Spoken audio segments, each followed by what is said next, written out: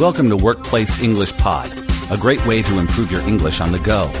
Workplace English Pod is brought to you by Workplace English Training e-Platform, the Internet's largest business English resource for learners and teachers of business English. You can subscribe to Workplace English Training e-Platform at www.workplace-english-training.com and get access to podcast transcripts, study notes, interactive exercises, and thousands of additional resources in the Training Center. Passing on telephone messages to clients. Remember, when passing on messages to clients, details are very important. It does no good to relay a message if you've forgotten the time of the appointment or can't remember the name of the person calling. Everyone makes mistakes, and sooner or later, most people forget a detail. But the most important thing is communicating this information clearly and accurately. When you're being given a message to pass on to someone, never be afraid to ask for clarification, repetition, or anything else, particularly when dealing with detailed information. It's much more important to ask a few times and be sure it's right than to give out the wrong information. In this podcast lesson, you're going to listen to Beth relaying some messages to her company's clients. Beth works as a receptionist for a large garment manufacturer. Today is the first day back in the office after a one-week holiday, and several managers are still on vacation. They've instructed Beth to pass on messages to clients they know will be calling. In the first situation, you're going to listen to Beth passing on a message to a client.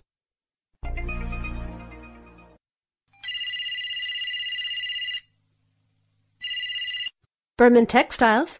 How can I help you? Could I please speak with Mr. Brown?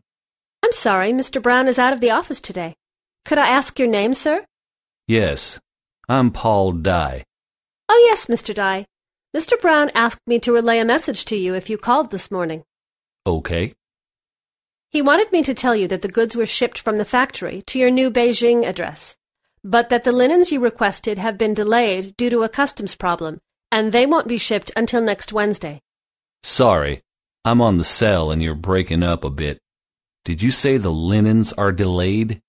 That's right, sir. They're delayed because of a customs problem. But the other goods were shipped to the Beijing address. Okay, got it. Did he say how he shipped the goods? Yes, he said that they were shipped via GHM shipping. Great. Thanks for passing on that information. Have a great day. You too, Mr. Dye. Beth answers the first call with a standard opening. She says, Berman Textiles. How can I help you? She states the name of the company, and she asks how she can help. As she is a receptionist, it's not necessary for her to state her name. This is optional. Let's now practice some standard call openings. Repeat these sentences after me. Berman Textiles, how can I help you? Berman Textiles, how may I help you? Berman Textiles, what can I do for you? The caller wants to speak to someone in the company and asks, Could I please speak with Mr. Brown? Use the polite request phrases, Could I please speak to or with? Or, May I speak to or with? Followed by the person's name. Note that you can include please before the main verb or at the end of the sentence. You could also use the phrase, I'd like to speak to, but this is a little less polite and more direct than could I speak to. Let's practice using these phrases. Repeat these sentences after me. Could I speak to John Jennings, please? May I please speak to John Jennings? I'd like to speak to John Jennings. There are a number of standard phrases you can use to let the caller know that the person they want to speak to is out, unavailable, or just busy. Let's hear what Beth says. sorry, Mr. Brown is out of the office today. Could I ask your name, sir? First of all, she apologizes by saying, "I'm sorry." Then she explains why Mr. Brown can't answer the phone. And finally, she asks for the caller's name. These are the 3 steps that you should take whenever someone is unable to take a call. But you can vary the language you use. Instead of saying, "I'm sorry," it is common to say, "I'm afraid." Let's practice. I'm afraid Mr. Brown is out of the office at the moment. I'm afraid Mr. Brown is not available right now. I'm afraid Mr. Brown is in a meeting at the moment. Beth says, "Could I ask your name, sir?" when asking for the caller's name. When asking for a caller's name, we usually use the following phrases. Listen and repeat them after me. Could I ask your name? May I ask your name? Could I have your name? Can I have your name? May I have your name? Of course, it is more polite if you add please to the end of these phrases. When Beth hears that the caller is Paul Dye, she remembers that she needs to pass on a message to him from Mr. Brown. She says, "Oh yes, Mr. Dye. Mr. Brown asked me to relay a message to you if you called this morning." To relay something is to pass it on to someone else. We can also say pass on a message or give a message, as in these sentences. Practice repeating them after me. Mr. Brown asked me to pass on a message to you. Mr. Brown told me to give you a message. Mr. Brown has a message for me to give you. Mr. Brown wanted me to give you a message. I have a message here for you from Mr. Brown. Let's hear again how Beth passes on the messages to the caller. She says, "He wanted me to tell you that the goods were shipped from the factory to your new Beijing address, but that the linens you requested have been delayed due to a customs problem, and they won't be shipped until next Wednesday." Normally, when we report what someone else has said, we use reported speech. When you're passing on messages, however, just give the message to the caller in a natural way, as if the message comes directly from you. There's no need to change the tense of the verbs, etc., to show that the speech is reported. But it is important to inform the caller that this message comes from someone else and not from you. So the first phrase is important. Beth says, "He wanted me to tell you that." Here are some other useful starting phrases. Repeat these phrases after me. Ms. Jones said that. David asked me to let you know that. Ms. Wong wanted me to tell you that. Mr. Hackett said to tell you that. Nancy told me to ask you if. If you are the caller, it is important that you check to make sure that you've understood the message correctly. Notice how the caller asks for clarification of one of the details. He says, "Sorry, I'm on the cell and you're breaking up a bit. Did you say the linens are delayed?" Beth could have answered this with a short, simple yes. However, she goes further than this to make sure the caller understands the message fully. She says, "That's right, sir. They're delayed because of a customs problem. But the other goods were shipped to the Beijing address." She confirms the delay, explains the reason for the delay, and repeats the last part of the message. It doesn't take long to repeat a message, even if you haven't been asked to repeat it. To be safe, if you feel the caller is unclear, repeat the whole message again. The caller confirms that he's understood the message by saying, "Okay, I've got it." "I've got it" means I understand. He could also have said, "Okay, I understand now." Thanks, I'm clear now.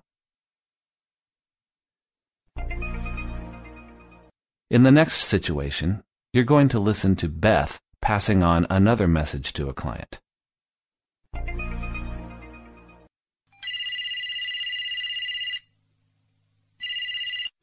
Berman Textiles, how can I help you?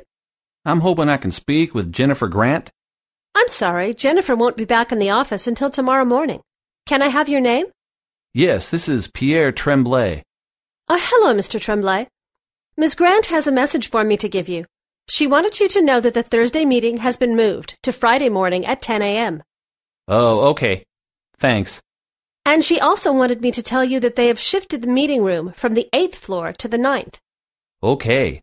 You're a lifesaver. Will you tell her that I will call her tomorrow afternoon? I have a question about the content. Certainly, I will tell her. Have a good day. The pattern of this dialogue is similar to the first dialogue. Here, we'll just focus on the message part of the dialogue. Let's hear Beth again. Oh, hello, Mr. Tremblay. Ms. Grant has a message for me to give you. She wanted you to know that the Thursday meeting has been moved to Friday morning at 10 a.m. Oh, okay. Thanks. And she also wanted me to tell you that they have shifted the meeting room from the 8th floor to the 9th. You'll notice this time Beth doesn't give the whole message in one go. After the first part, she pauses to allow the caller to confirm that he understands. This is good practice, especially if there is more than one part to the message. To indicate there's a further part to the message, Beth uses the phrase, "And she also wanted me to tell you that." Here are some other phrases to introduce a further part to a message. Repeat these phrases after me. He also said that. And he asked me to let you know that. She also wanted me to tell you that. And he said to tell you that. She also told me to ask you if.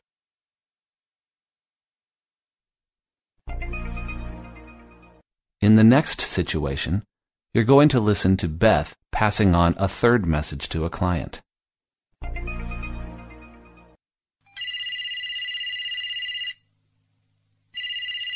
Berman Textiles, this is Beth speaking. How can I help you? Hi, Beth. This is Neil Crane. I was hoping that I could speak to Jake Brown. Oh, sorry, Neil. Mr. Brown is out until tomorrow, but he wanted me to give you a message. Oh, great. Okay.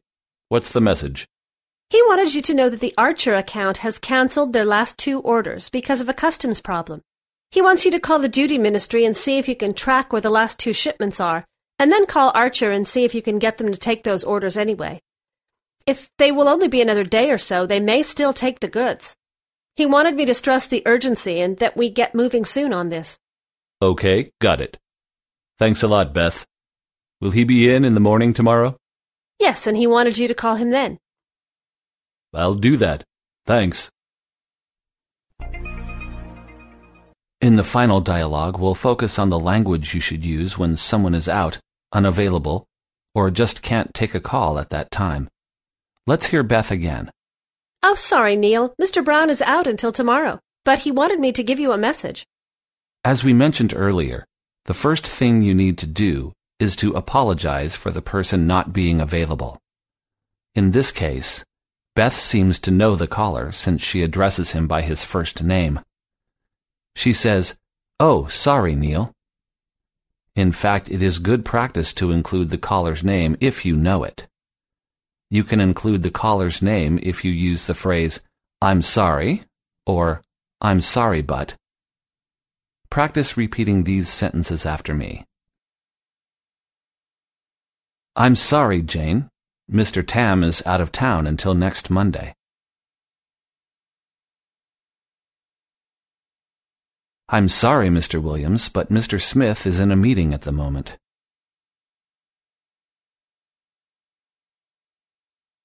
I'm sorry, Paul.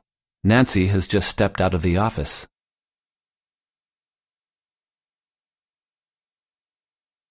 I'm sorry, Ms. Evans, but Ms. Benson is off sick at the moment.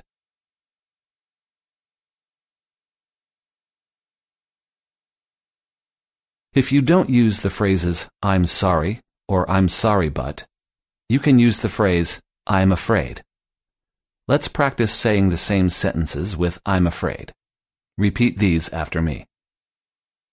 I'm afraid Mr. Tam is out of town until next Monday. I'm afraid Mr. Smith is in a meeting at the moment. I'm afraid Nancy has just stepped out of the office. I'm afraid Ms. Benson is off sick at the moment. Moving on to the message part of the dialogue, listen to Beth again and note how she breaks up the message so it's easier for the caller to understand. He wanted you to know that the Archer account has canceled their last 2 orders because of a customs problem. He wants you to call the duty ministry and see if you can track where the last 2 shipments are, and then call Archer and see if you can get them to take those orders anyway. If they will only be another day or so, they may still take the goods. He wanted me to stress the urgency and that we get moving soon on this. Beth breaks the message down in short sentences. As with the other messages, she introduces the message with a phrase to make clear that the message is from someone else. She says, "He wanted you to know that." Also, at intervals, she continues to use similar phrases to introduce other parts of the message. She says, "He wants you to call," and "He wanted me to stress the urgency." Using such phrases makes it easier for the message giver. Instead of saying, "You should call the duty ministry," Beth says, "He wants you to call the duty ministry." Instead of saying, "This is really urgent," she says, "He wanted me to stress the urgency." These phrases allow you to give direct messages in an indirect manner. If someone gives you a message to pass on to a caller, make sure you write it down so you remember to include all the points. This is particularly important if the message has more than one part. When passing on a message, use an introductory phrase to make clear that the message is from someone else. If the message is complex, break it down into short sentences. Use connectives such as and also to indicate that there are further parts to the message. If you are receiving a message, make sure that you query anything that isn't totally clear. Ask the speaker to rephrase or repeat what they have said. Finally, confirm that the message is clear. You can subscribe online at www.workplace-english-training.com.